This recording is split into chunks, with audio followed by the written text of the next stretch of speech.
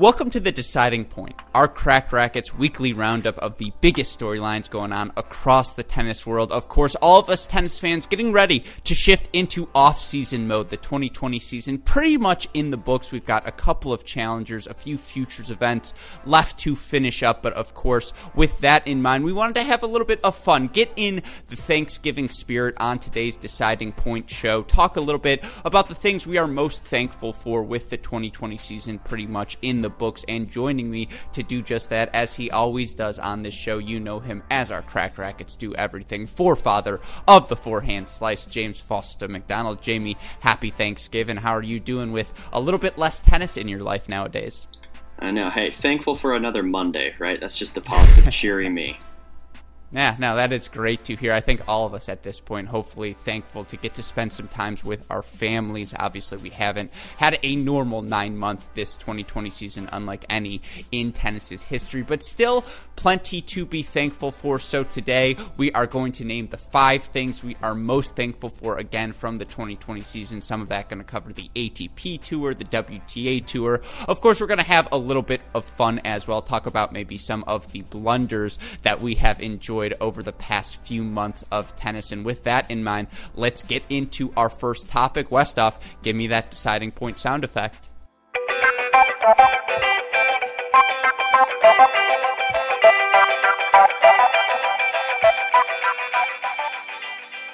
All right, Jamie, topic number 1, the thing I am most thankful for from this 2020 season, I would say, is the fact that we have new Grand Slam champions in our life, whether it was Sofia Kenin, feels like a lifetime ago, was only January when she won the first Grand Slam of her career in Australia. Of course, Iga Swiatek rolling to the French Open title, not dropping a set along the way. We also had our first non-Big 3 Grand Slam champion in what feels like forever, as Dominic Thiem won the first major of his career at the 2020 U.S. Open. Jamie, this year felt like a breakthrough. It felt like we are really starting to see, with the turn of a page into the new decade, the new generation of tennis players start to capture their places at the top of the game.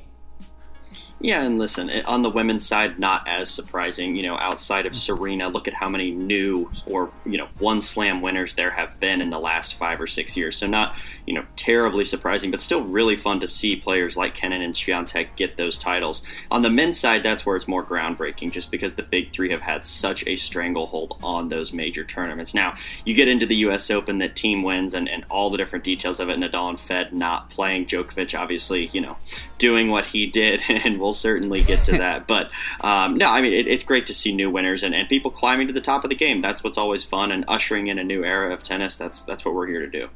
Yeah, and of course, to your point, Jamie, this is something we've already seen happening on the women's side. Feels like this trend is more continuing than anything else. But on the men's side, it just felt so refreshing to see a new Grand Slam champion and what that did for his confidence. Dominic Thiem beats both Rafa and Novak Djokovic at the year-end finals in London. And of course, he loses that final match to Medvedev. But you could just see what that result meant to him. Of course, they weren't necessarily Slam champions, but, to see Stefanos Tsitsipas and Andrei Rublev, Denis Shapovalov continue to progress at the majors as well. It felt like it was a major step forward for the next generation of players in 2020, and that feels like a perfect segue into our second topic, Jamie, because it wasn't just the next-gen guys, and, we'll get back to them in a little bit, but it felt like there were many different players who found themselves maybe off the beaten path in 2018 and 2019, whether it be due to injuries, whether it be due to a lack of confidence, whatever the factor was, that seemed to regain their footing in 2020. I know that's something we're both thankful for, right? Players like Andrei Rublev, Vika Azarenka, reestablishing themselves as players to beat in the men's and women's games, respectively. Yeah, 100%. You mentioned Rublev and Azarenka. It's been great to have them back. One I'd throw in there as well is Raonic. We saw him be really dominant on that hard court swing right as tennis was coming back, so that was a lot of fun. Even, at a somewhat lower level at this point, Jack Sock, the fact that he's coming back and he's on court, you see him on social media, he's putting in the hours in terms of fitness. So good to see all these players getting back on track, and hopefully that momentum continues in 2021. Jack Sock's a really good example, a guy who won a challenger right before play stopped, or maybe made the final before losing to Steve Johnson at Indian Wells, and he continues with his success here in the fall. I think you could also argue on the women's side players like Shelby Rogers, who had some injury struggles. She came out, looked so good, obviously, in Kentucky, and then all the way through the U.S. Open. There are just so many different examples of players who used these 6 months, right, that they had off due to the global pandemic and improved their weaknesses, regain their footing, regain their confidence. I think it's worth repeating. We talked about it so much, but Andrei Rublev has a case. I don't think he's going to win it, but has a case to be named Player of the Year. He, I think, was tied with Djokovic in terms of most wins during this 2020 season. Obviously won a couple of ATP 500s down the stretch, and to see him healthy, to see him back, former world junior #1, back amongst that group of peers. Of course, for Vika Azarenka, her run through New York was stunning. And then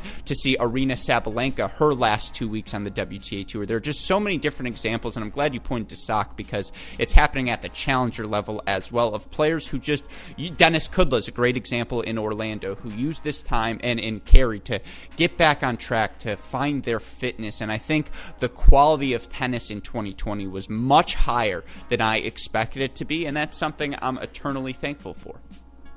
Yeah, I mean, listen, these athletes are professionals. They use their time wisely, and it was really exciting to see them get back. And hopefully, there's not a bunch more shutdowns that cause them to not be able to play, because now they're going to be wanting to be able to reap the rewards of those hard months they put in.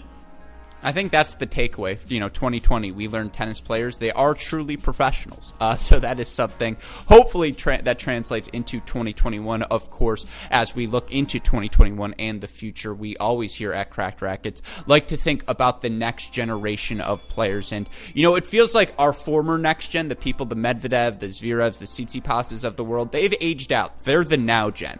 But we have seen the even further generation behind begin to emerge in both the ATP and WTA games. Of course, most notably for the WTA, you have players, Iga Swiatek, I think still under 21 years old, right around there. Of course, Sophia Kenin around there, Coco Gauff, Katie McNally's, the Claire Liu's and Lee's of the world, Marta Kostyuk. You can point to so many different examples.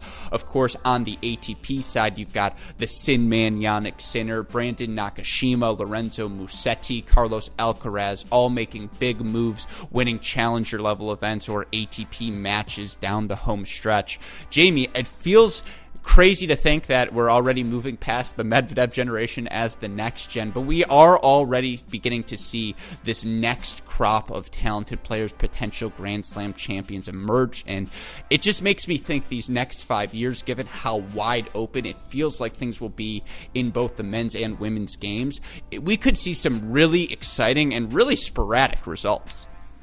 Yeah, listen, we're going to need a new name because in my heart, that crop of Medvedev, Tsitsipas, all them, that's still next gen. So I can't part with that in my heart. But no, it's been really, really fun to see these young guys come up on tour. You mentioned one, Yannick Sinner had a phenomenal 2020. Talk about somebody who took advantage of the opportunity given the pandemic and then the restart in 2020. He's at the top of the list. I mean, he just did so many things well, and he's asserted himself at the top of the men's game. And, now you and I and many other outlets are talking about, what's the cap for this guy? How high can he go? And honestly, we don't know. Like, his momentum is just so strong right now. So watching him going into 2021, of course. But I still got to give a little bit of airtime to the original next-gen crew. Medvedev coming off, winning that World Tour Finals. I mean, it's just phenomenal stuff from these guys. The one we're not supposed to talk about, making a final in the U.S. Open. Look, it's just great stuff from this next-gen crop, and it's really exciting to see them not fizzle out.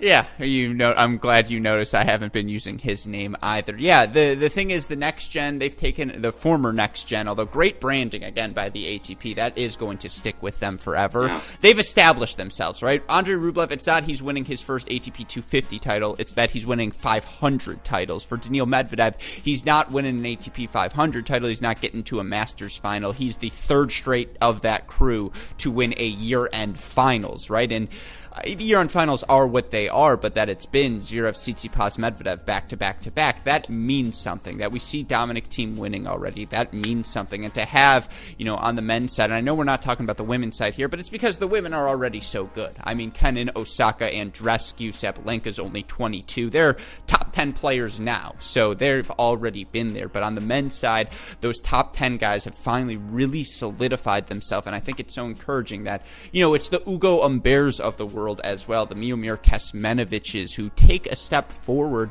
each and every season, to have them, and then the Nakashima, Alcaraz, Musetti, all challenger winners in the background as well. This is a crazy talented group of players, and it just, why I'm thankful for it, it's been so monotonous these past really 10 years of men's tennis. The 6 and 7 or 7 guys who are going to be competing for each and every event. I really do think in the 2020s we're going to have 10 to 15. I think 20 is probably too adventurous, but especially towards the back half, maybe 10 to 15 guys who, if they're playing well, can win any event. And I think that's something tennis fans should be excited about and thankful for.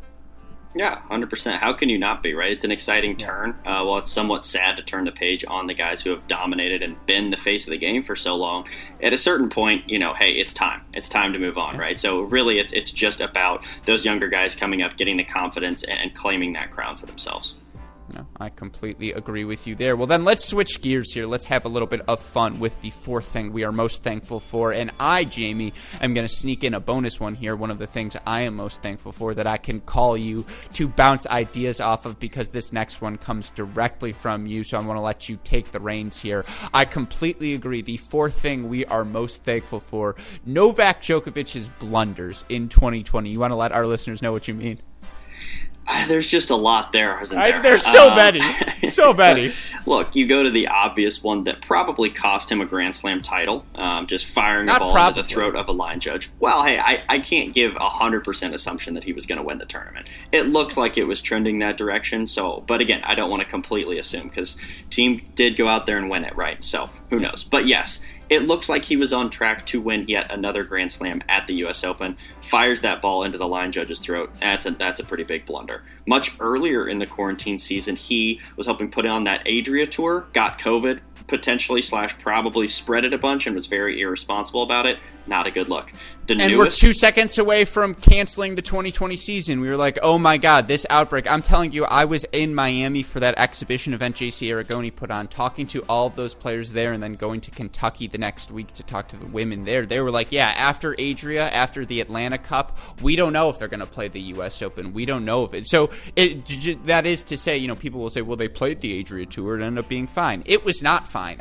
Objectively not a success, in my opinion. Yeah, no, it was dicey at the absolute best. And then, of course, we have the drama more off-court with the PTPA formation, and now sort of the drama that has come since with trying to join back on the ATP Player Council. It's just, come on, what are we doing here, Novak? No, you nailed it. Yeah, we're thankful for all of it, because it's fodder for for conversation here at Cracked Racquets. And of course, we continue to be thankful for his exceptional level of play. It feels worth noting the most untold story of this 2020 year will be the fact that he started out, 28, 29-0, whatever it was, something crazy like that. And of course, to have that streak snapped by hitting a line judge in the throat. We're thankful that line judge is okay, but what a moment that will be in tennis history. And yeah, 2020... I don't know if it'll be associated in a good way, in a bad way, but much of it in men's tennis will be associated with Novak Djokovic because of all that he was intertwined with both on and off the court. I completely agree with you there. Well, then our final topic, our deciding point on today's show, the last thing we are thankful for, the thing we are arguably, and in my opinion, most thankful for here at Cracked Racquets. I know I speak for you, Jamie. I speak for Westhoff Dalton as well. The fact that we got any tennis in 2020, and the fact that we got to enjoy that tennis with our Cracked Racquets fans, with all of you out there in the tennis community. Of course, for so many of us these past 9 months, it's meant being alone in our houses, or not getting to travel to work, not getting to see the people in our lives we're so accustomed to seeing. And for us to have a tennis community to turn to, for us to know that regardless of what's going on outside of the tennis world, we know we can all come together, have some fun with everything that's going on within it. It means the world to us here at Cracked Racquets. It's why we do all of this, right, Jamie? Yeah, and just the sheer entertainment value. It was great to be able to have some tennis. Tennis is one of the sports that could be done safely, and so we felt very fortunate. There's like, hey, we actually have things to talk about, right? It's not just 9 pure months of speculation. Although you and I would have had some fun with that, it was probably a lot better for the listeners and the viewers that there was actually substance to talk about. So no, it's been great. I'm glad that the events were done safely, and hopefully we can put this behind us as we move into the next year. Oh, believe me, we are going to get into off-season mode here at Cracked Racquets. We will have some fun over this next month. But yeah, and I mean, I feel like it has to be said, super producer Daniel Westoff, his blood is 50% Red Bull at this point, and so we both owe him a huge thanks. None of this happens without his work. Dalton's all right too, but Westoff is the one we are most thankful for here at Cracked Racquets, so shout out to him. And again, shout out to all of you out there who joined us for today's episode. We hope you all enjoyed your Thanksgiving. We hope you all are staying safe and healthy, and I hope you are all excited for what should be a really fun off season as we all wonder what tennis is going to look like when we get back to the action in 2021. Of course, we'll be previewing all of that action over the next 4 weeks on our Deciding Points show, so be sure to join us next week. But for my co-host Jamie McDonald, our super producer Daniel Westoff, and all of us here at Cracked Racquets, I'm your host Alex Gruskin. You've been watching another edition of The Deciding Point, and we'll see you all next week. Thanks, everyone.